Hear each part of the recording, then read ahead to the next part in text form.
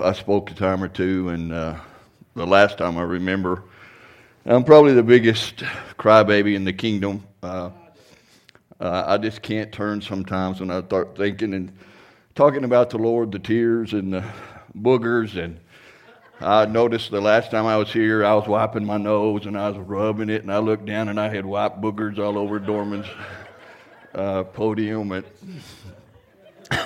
I anointed it real well, but anyway, Rod, would you put that picture up there for me?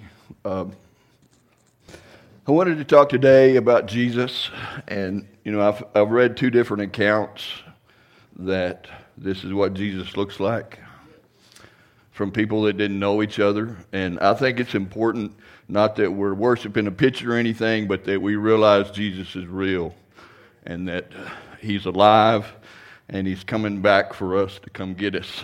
And if y'all will turn to Matthew chapter 16.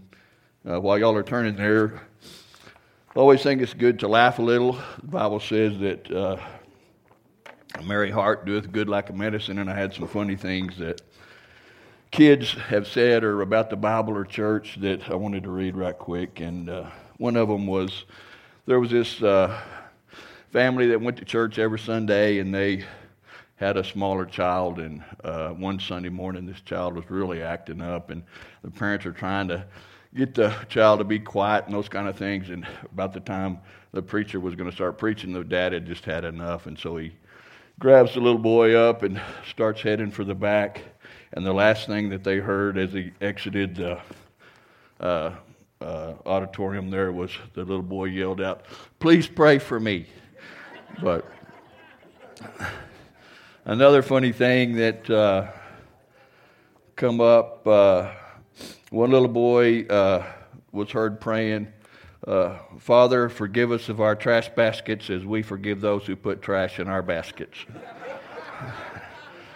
And another one was overheard praying, "Lord, if you can't make me a better boy, it's okay. I'm having lots of fun the way I am."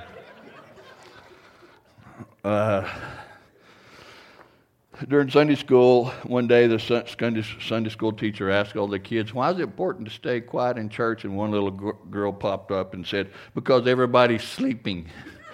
But another one, a little boy was looking through, those big family Bibles, those great big ones. He was looking through the family Bible, and his mom was there, and as he was turning the pages, a leaf fell out of it, one that had been pressed in there between the pages, and he said, "Oh, Mom, look, it's Adam's underwear."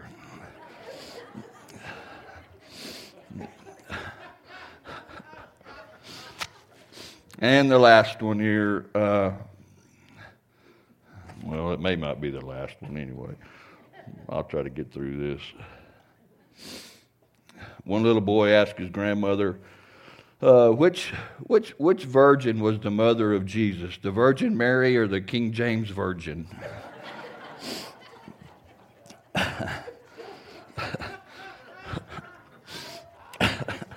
And the last one here, I'll get this one. Y'all may want me to shut up after this one, but anyway. During Sunday school class, they were studying the Ten Commandments, and as they were ready to discuss the last one, the teacher asked if anyone could tell what it was, and Susie raised her hand and stood tall and quoted, "Thou shalt not take the covers off your neighbor's wife." But anyway, I'm glad y'all laughed. It made me feel better, but anyway, sometimes I'm not so funny. But getting back to what I want to talk about today, this fits right in with what Marion was saying earlier. I want to talk about the signs of his coming. And I'll read Matthew 16 right quick. It says there, starting in verse 1, "The Pharisees also with Sadducees came, tempting desired him that he would show them a sign from heaven. He answered unto them, When it is evening, You say it will be fair weather, for the sky is red, and in the morning it will be foul weather today, for the sky is red and lowering. O you hypocrites, can you discern the face of the sky, but you cannot discern the sign of the times? I enjoy studying and listening to a lot of prophecy tapes and going to hear prophecy teachers. And some of the things that I've heard and studied is that they say there's over 50 signs that point to the soon return of Jesus. And I wanted to talk about some of those today. And not all 50, I don't know if I know all 50, but I do know a few of them. And if you think back over history, you know, God prophesied many of these things that I'm going to talk about today as far back as 2,700 years ago. And God said that He would show us the end from the beginning. And I think that's the way that we can prove that our God is real and that what He says is true. A lot of the things that, just like, you know, the destruction of the temple back in 70 AD, Jesus prophesied that and told His disciples about that. I think it's in Matthew chapter 24. And the Israel being dispersed around the world and those different kind of things after that time as they fled Israel or Jerusalem and those kind of things. All those things were spoke about beforehand and those kind of things. And so as you think about the nation, and there's two key signs that we look at today that hadn't happened until 1948 and then 1967, and that is the restoration of Israel as a nation and then the recapture of Jerusalem as a city. And, you know, back in, as you think back over time, where all the Jews had went and those kind of things all over the world, there was a burden placed on some of them back in the late 1800s, and they organized a Jewish Congress or a Zionist Congress that began to meet, I think it was in 1897. They began to work towards the establishment of a Jewish nation. They worked with the British government, and I don't know all the details. I forgot them. I've read that about the Balfour Declaration that was established in 1917 to begin to work on establishing a Jewish nation. And then, you know, all the things that happened to the Jews during World War II. And that's another thing that I think it just points to what we can say that our God is alive. It's about how hard Satan has tried over all of history that is written to destroy the nation of Israel. There's got to be something behind why there's been such an effort to destroy that nation and that seed who is the chosen ones of the Lord and God, and destroy Abraham's seed. I think the devil has it in his mind that if he can destroy that nation, that God will have to give up, that He will give up and let the devil have complete control of this earth, which that is coming for a short time soon. But if you think about in 1948, when they reestablished the nation of Israel, the United Nations voted on that. There's been 3 U.S. presidents that Israel has considered as part of fulfilling the Cyrus prophecy that you read about. That prophecy came about when Israel was in captivity in Babylon, and that prophecy, Cyrus helped release them to move back to Jerusalem and rebuild the temple. The 3 presidents were Truman.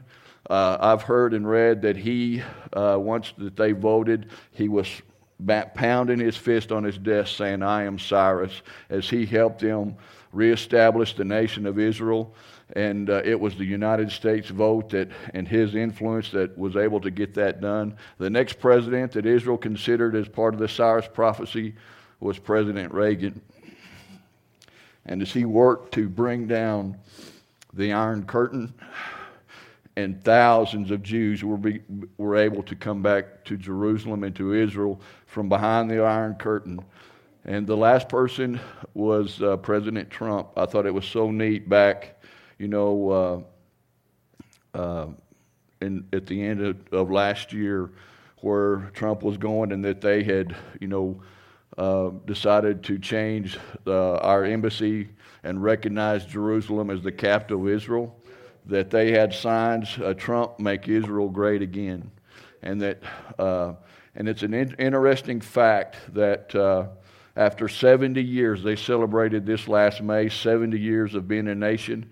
The same 70 is where they returned back from Babylon. I've heard teaching from several different prophetic teachers that is a key indicator that the temple and the Temple Mount will be rebuilt soon.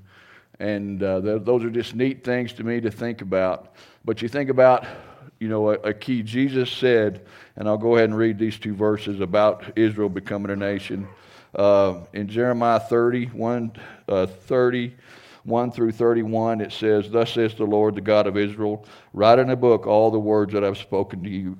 For behold, days are coming, declares the Lord, when I will restore the fortunes of my people Israel and Judah, saith the Lord, and I will bring them back to the land that I gave to their fathers, and they shall take possession of it." This was written many years, and who would have known back then that Israel would have been run out, the children of Israel, from Israel and Jerusalem? The other scripture that supports this is in Luke 21, 29 through 33, where it says, "So you also, when you see these things happening, know that the kingdom of God is near.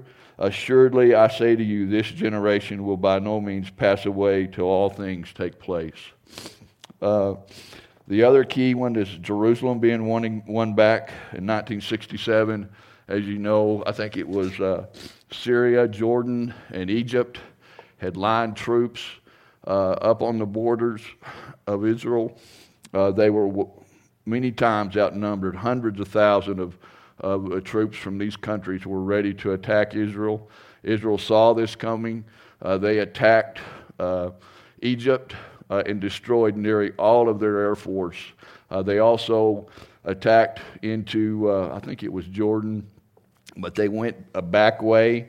When they got into Jordan, and these are some of the things that you can read about the miracles that happened during this fight, is that the Jordanians thought that there was some Iranian or Syrian troops that were coming in to support them, and Israel took over that town with them thinking that it was their support troops and it was Israel. But there's just some neat stories that I've read about Egyptian troops asking who all of the paratroopers in white were that were paratrooping in. Oh, man. And they were running that artillery and armament that they were using shooting at Israel would not hit its target. Israel came up on them, turned that equipment around, and started shooting with pinpoint accuracy onto their enemy.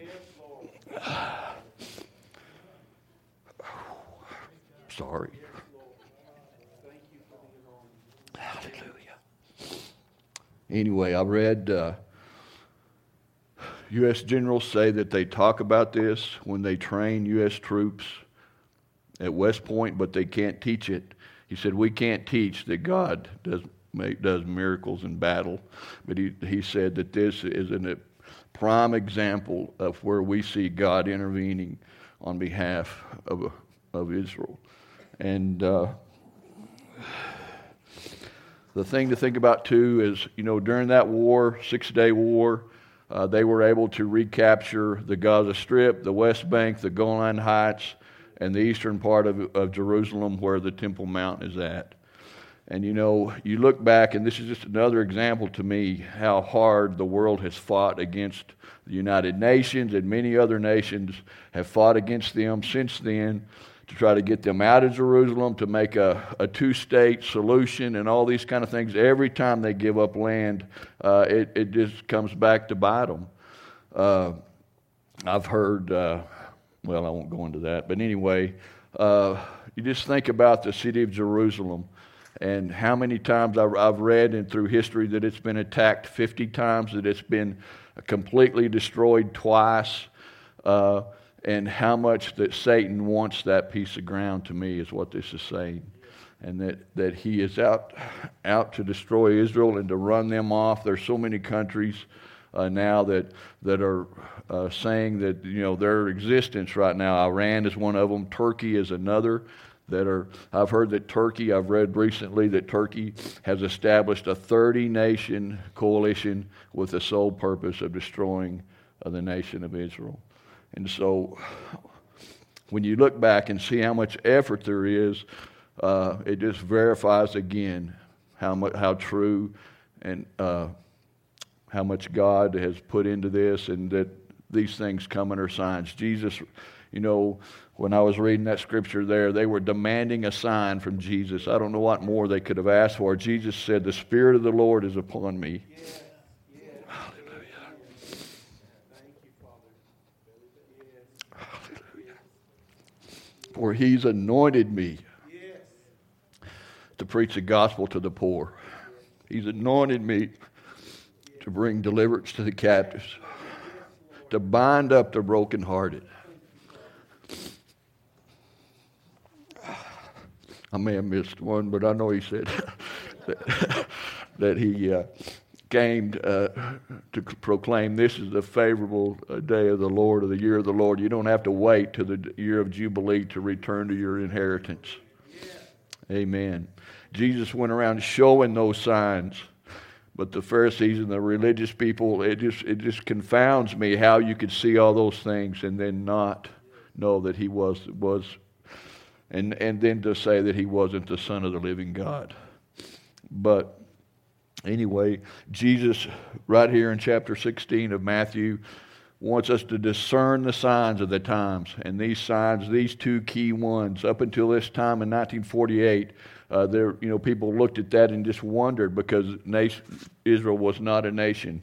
But now we have the nation of Israel and the city of Jerusalem won back.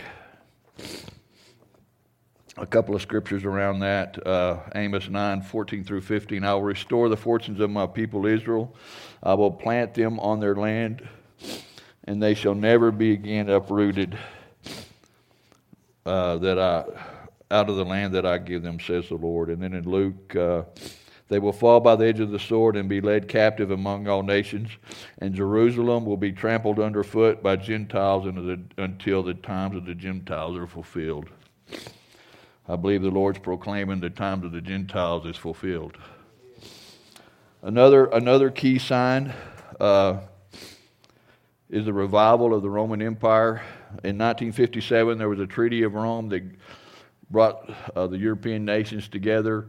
I think there's 28 nations now that are a member of that. That was prophesied in Daniel 7:23 through 24 and Daniel 2:40. It says, "Thus says the Lord, the fourth beast will be a fourth kingdom on the earth, which will be different from all other kingdoms. As for the 10 horns, out of this kingdom 10 kings will arise. There will be a fourth kingdom as strong as iron, inasmuch as iron crushes and shatters all things. So like iron that breaks in pieces, it will crush and break in these in all pieces." It wasn't until recently studying that I didn't realize that the Roman Empire was divided into two sections. It was Rome was the headquarters of the western part of the Roman Empire, and Istanbul, I think they called it Constantinople or something like that, was the headquarters of the eastern leg of the Roman Empire. And I've heard many teachings, and I told the Lord when He's been after me for a while now to say this here, and I've been trying to quench Him really, but forgive me, Lord Jesus, but it gets me out of my comfort zone. And I told the Lord, I said, "Lord, I'm not qualified to talk about all these things. It could get so complicated." And He said, "Well, keep it simple." And I thought, well, you're supposed to say it's okay, don't do it. But anyways, getting back to the Roman Empire, I've heard stories and preachers, talking about, and you think about Europe as being the Roman Empire, and that the Antichrist will come from there, and those type things. But other prophetic teachers believe that the eastern leg, the Islamic leg of the Roman Empire, is where these 10 kings will come from. That they will rise to power. That the Antichrist, when you think about what, and I know very little about the, Islam and those kind of things. But, when you think about a Western person, would a bunch of Islamic Muslim leaders listen to anyone from a Western nation? I believe the Bible calls that the Antichrist will be called an Assyrian. I believe he will come up out of those 10 kingdoms that are part of the eastern leg of the Roman Empire.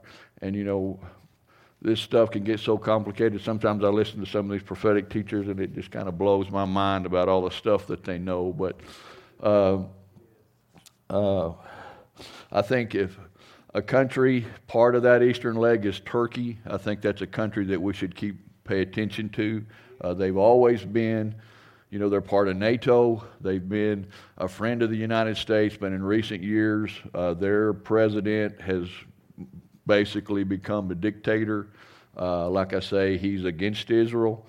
There's so many funny things, and I'll talk about that in a minute, about what's going on in Syria. He's fighting the Kurds, and I don't know a lot about that, but there's fighting between them and the Kurds in northern Syria. You've got the U.S. there, Russia there, Iran there, Hezbollah there, Syrian rebels there, and Syrian troops that are loyal to their president Assad and those kind of things. It's a powder keg there from what I read. And so, but I think we just need to keep an eye on Turkey. And it's in that region. It was called Assyria back in biblical times, and that may be where, who knows, but where the Antichrist comes from. It's also odd when you think about the Roman Empire that they chose an exact duplicate of the Tower of Babel for their headquarters in Brussels, Belgium. There's pictures on the internet. You can look at the Tower of Babel. It amazes me again when I think about after the flood that men so again rebelled against God that they would think, I can build a tower big enough where he'll never be able to flood us out again. But their headquarters in Brussels is an exact duplicate of the Tower of Babel. The bottom parts, it's just crazy to look at, and to me it's just another sign of men's rebellion against the Lord. And so I'm going to have to get going, y'all. I got lots of signs here. I need to quit rambling, but anyway. The fourth sign is just a restoration of the Hebrew language. The Lord said in Zephaniah 3:9, "For then I will restore the people to a pure language, that they may call upon the name of the Lord to serve him with one accord." The things that I've read, it says the revival of the Hebrew language was a process that took place in Europe and Palestine toward the end of the 19th and 20th century. The process of Hebrew's return to regular usage is unique. There is no other examples of a natural language without any native speakers, subsequently acquiring several million such native speakers, and there are no other examples of a sacred language becoming a national language with millions of first language speakers. Another sign is just the Bible prophesied that the Lord would return his children, or the children of Israel, back to Israel. In Isaiah 43:6 it says, "I will say to the north, give up, and to the south, do not withhold, bring my sons from afar and my daughters from the end of the earth." There's been several occasions when thousands of Jewish people returning back. I can remember it was either in the late 80s, I know when the Iron Curtain came down, I remember seeing on the news train loads of Israeli or Jewish people coming back to Israel. I think it was in 1984, they had an Operation Moses that was a secret operation where they flew several thousand Jewish people back into Israel that were living in Muslim countries. The one that I know the most about is Operation Solomon. It was in 1991. It was a secret mission by the Israeli government. A very wealthy Jewish person paid for this. In 35 or 6 hours, they flew over 14,000 Jews from Ethiopia back into the land of Israel. And I was reading that account. They thought that they had stripped out everything out of these larger aircraft. And they thought that they could fit 700 to 800 at a time. These people were so skinny and so malnourished that they were fitting 11 and 1,200 people on one plane. And then the 35 to 6 hours, they had flown all of them back to Israel, fulfilling this, what I feel is this scripture. The next sign is just the fertility of the land of Israel. I think it's documented that Tom Sawyer had went to the Holy Land back when he was alive. I think it was in the 1800s. And he wrote that this was such a desolate land. Why would anyone want to live there? As after 1948, Israel came in. God has placed His blessings on that land. There's two scriptures. The parched ground shall become a pool, and the thirsty land springs of water. In the habitation of jackals where each lay, there shall be grass with reeds and rushes. That's Isaiah 35:7. And then Joel 2:23 says, be glad then, you children of Zion. He will cause the rain to come down to you, the former and latter rain in the first month. 90% of the produce that or fruit that Europe gets comes from Israel today. Things that I read, and I listen to Perry Stone a lot. He goes to Israel a lot and has a lot of contacts there. They have become a technological and a medical hub for the world. They talk about all of the different medicines that they have and things that they won't allow in the United States, that for things that like to help heal diabetes and cancer and different things that, to me, in the United States, a lot of what our treatment is just to treat you, not to help you get better. And it's just all about money. But anyway, that's my opinion. It's worth nothing. But it's just that fertility of the land. It has become a beautiful country. And they're exporting. They have a wealth of natural gas and oil and those kind of things. And the Lord has really blessed them since they've come back into the land. And if that was not the blessing of the Lord, why did that not happen before 1948?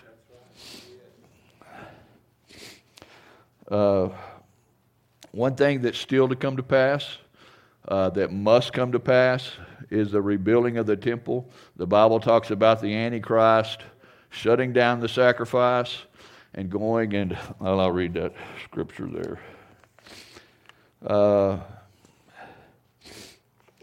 In Daniel 9 it says, the ruler will make a treaty with the people for a period of one set of 7, but after this time he will put an end to the sacrifices and offerings. As a climax to his terrible deeds, he will set up a sacrilegious object that causes desecration. I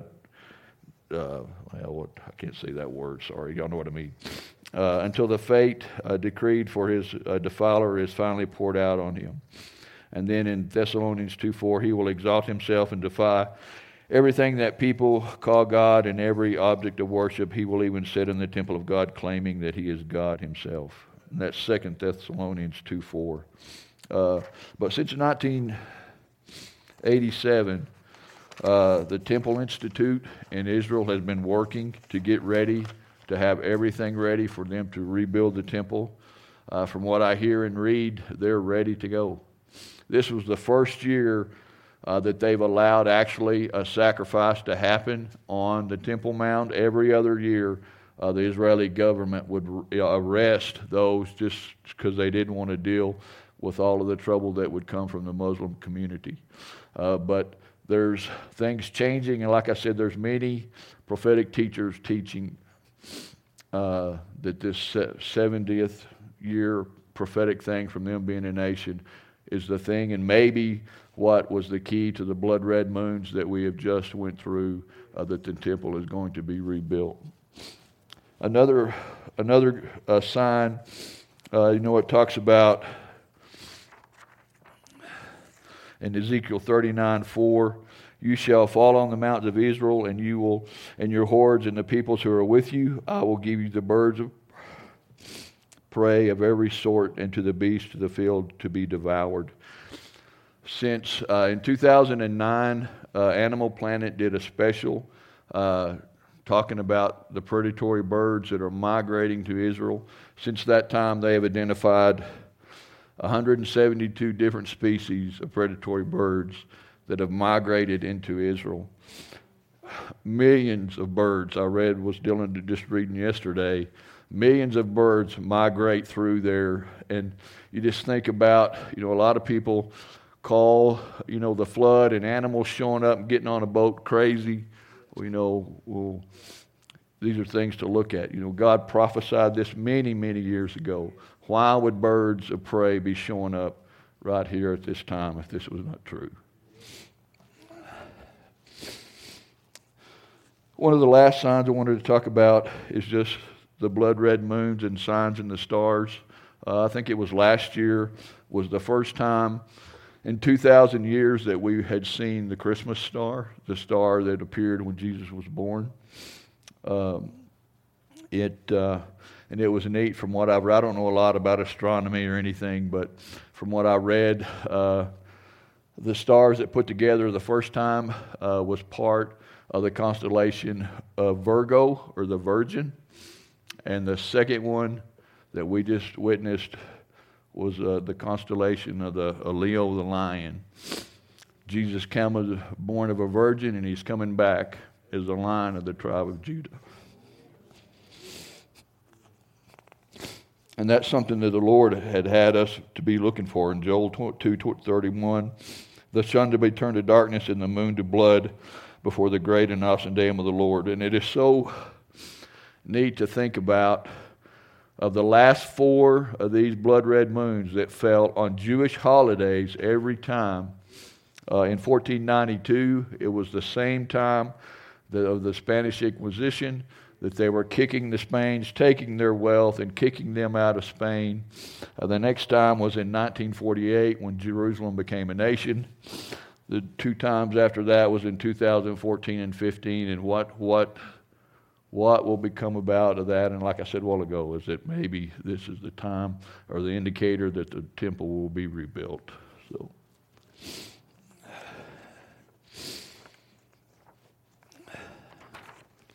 Sorry, y'all, I lost my place here.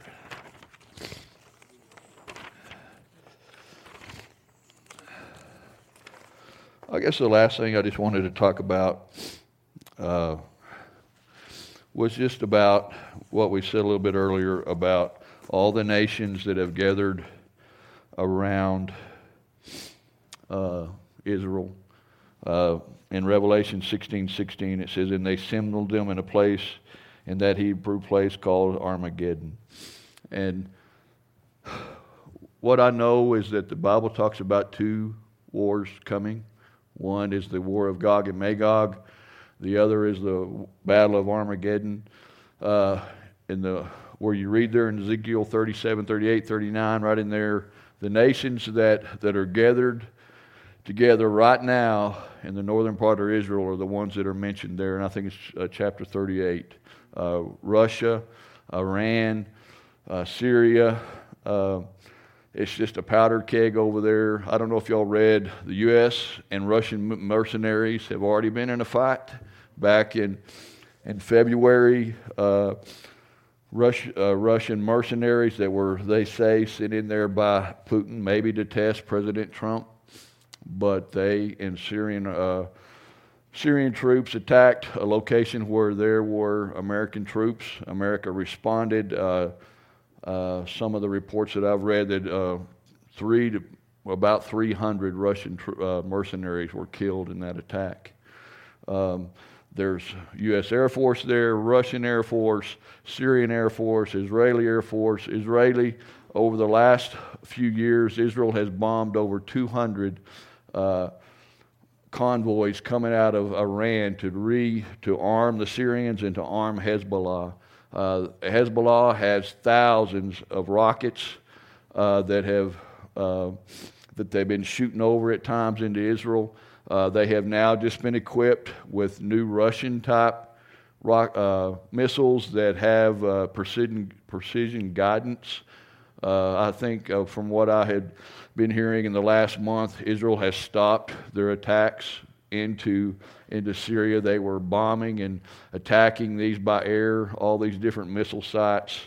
But just saying all of those things, and with all of the relationship between Russia and the U.S. and China and the U.S. and all of those kind of things going over there, I've read and heard several times that U.S. generals are saying that World War III has already started.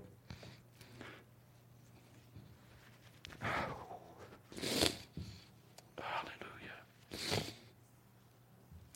You talk about Russia and China have just finished a joint military exercise together with hundreds of thousands of troops.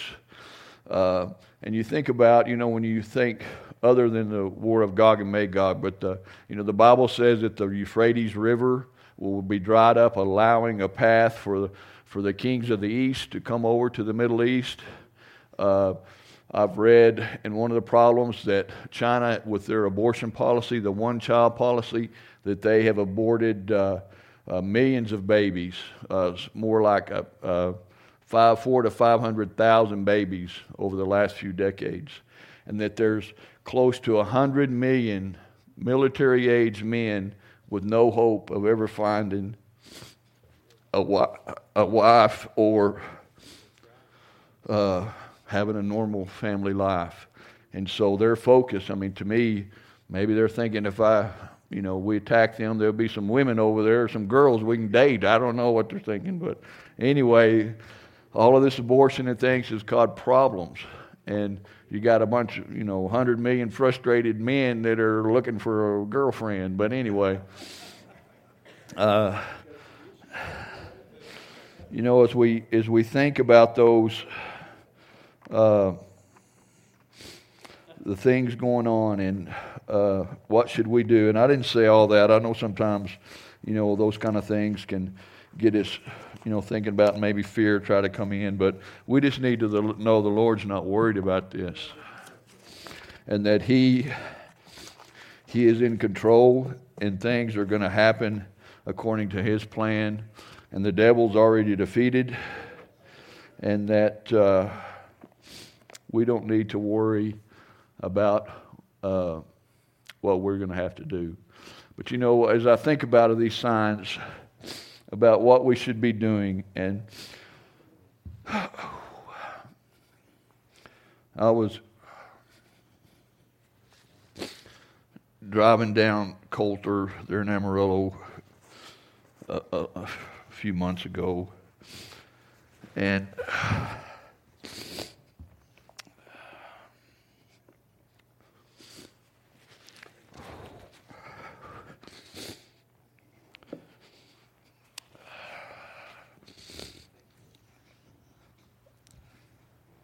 this phrase dropped in my spirit.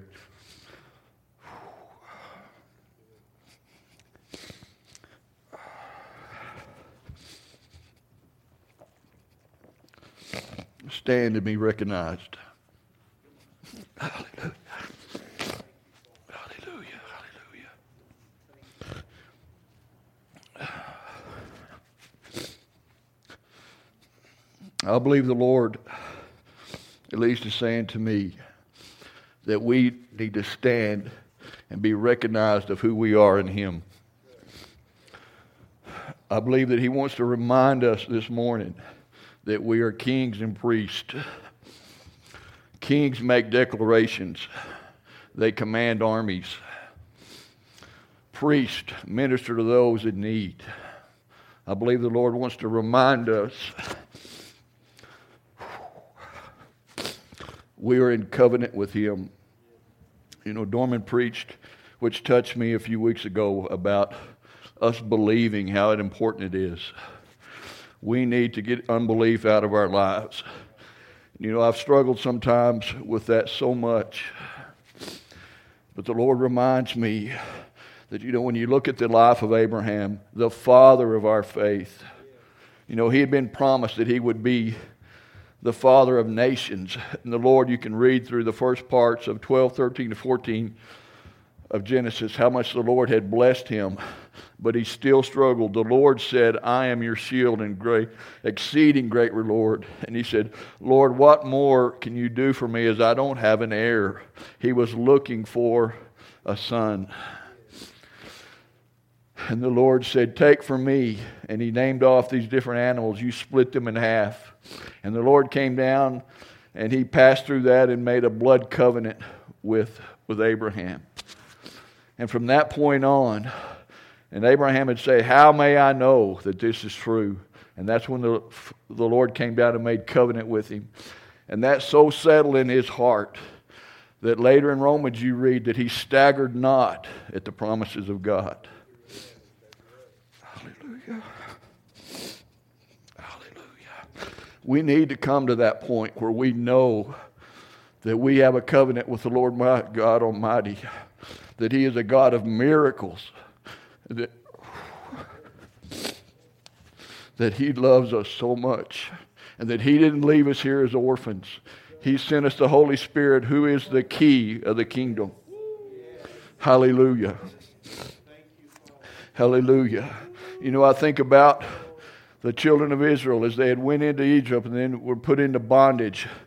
How did they get out of that? What changed them? The Bible says that Moses told them to take a lamb for a house.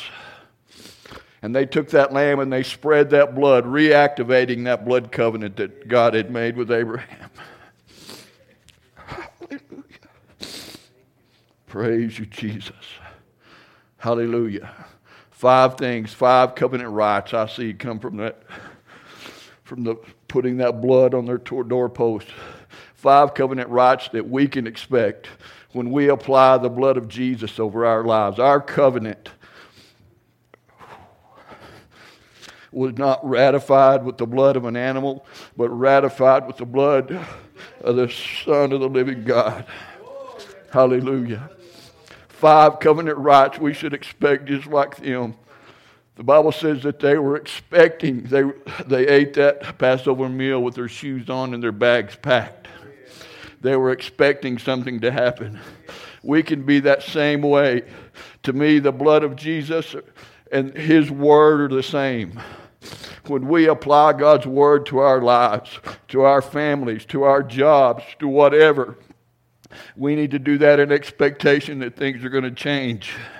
We need to look for these 5 things that, hallelujah, the first thing that I see is that the destroyer had to pass over. The destroyer had to pass over their home. We can claim that for our homes, for our families.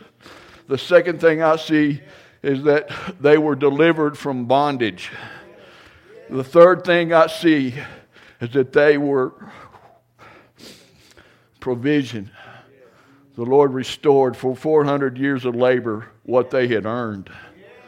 We're covenant people. We should expect the provision of God in our lives. The fourth thing that I see is that they were led by the Holy Spirit. God led them out of Egypt by a pillar of fire by night and a pillar of cloud by day, and comforting and warming them. And the last thing that I see is they left there, it says in Psalms, there was not a feeble one among them.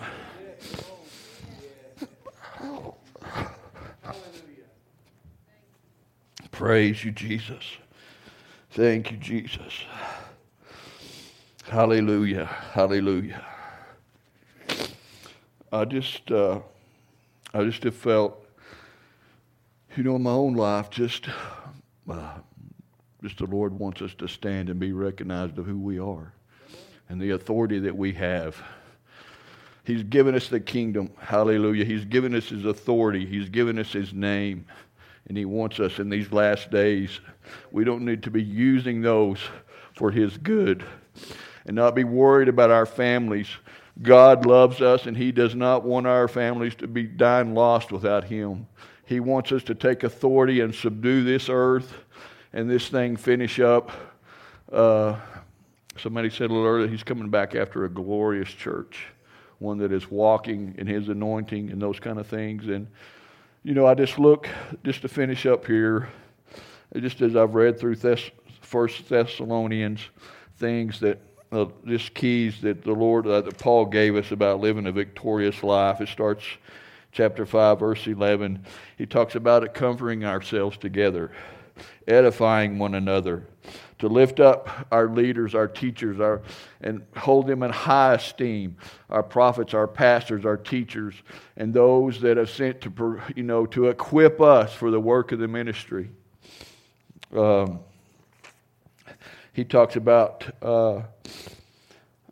just about exhorting and warning our brethren, bringing warning to them, supporting the weak, being patient toward all men, rejoicing forevermore, pray without ceasing, and in everything give thanks, that we quench not the Spirit of the Lord, and that we despise not prophecies. You know, a lot of people, we think about these things that have been prophesied for years and years, and I've been hearing since I was a little kid and knew better that Jesus was coming back. And here I am, nearly 60 years old, and he hadn't come back yet. But we don't need to take those things. These things have been prophesied. The Lord is returning. And all of these signs show that he's coming back, and we need to be ready for him. Something that, I've started doing as I read there in Luke chapter 21, that it says in there, encourages us to pray that we and our families be found worthy to escape the coming wrath. And anyway, the Bible says we should prove all things and abstain from evil, the appearance of evil, and that God's peace will be with us. Amen, amen. Y'all, thank you for letting me. I hope it was okay, and sorry for the boogers, but anyway. They're safe. Amen.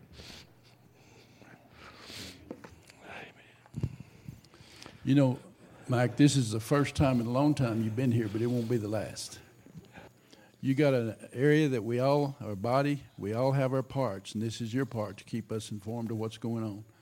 So next time you're going to come up and say, I got something to say. Did you hear me? I'm not going to have to ask you. You're going to come up and say, I got something I need to say. Okay, you got it? Tell Christy she'll make Christy, you make him, okay?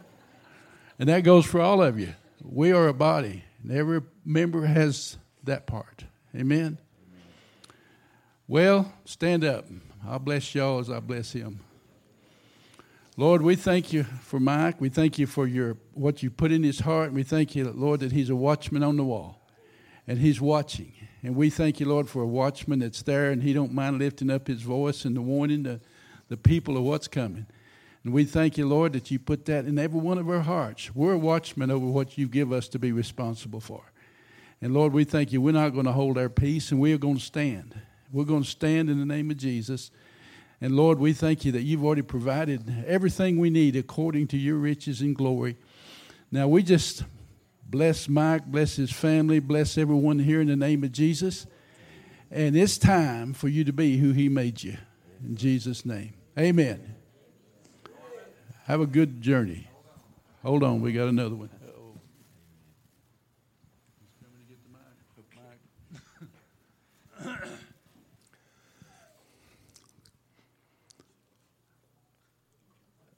Thank you, Father. Niles just talked to us this morning. That is what has happened. In Jesus' name, I release you to the full measure of the DNA that you carry within you. It's not just a watchman on the wall for in this congregation. It's a watchman on the wall for the nations. I declare in Jesus' name that what was put in you when you were conceived in your mother's womb, what you were born with, that this destiny, that this retirement you're looking forward to, you're just going to put some new tires on and go even more than what you thought. We receive in the words that Niles spoke in this congregation, in this building, that anointing, that residual presence is still here. And today you have restirred. You know, God put the fire on the altar, but the priest, it was their job to maintain that fire. and to keep that fire going. And they would stoke the fire. We do that in the new covenant with our worship, with our thanksgiving, with the words we speak, with the supernatural offerings we give. We release that fire within you, and we declare that it go out from the altar and bring that revelation that God has put within you. And we call for more of them. In Jesus' name we declare it. Amen. Thank you. Well, okay. Remember to bless our family here that's heading this way. In Jesus' name.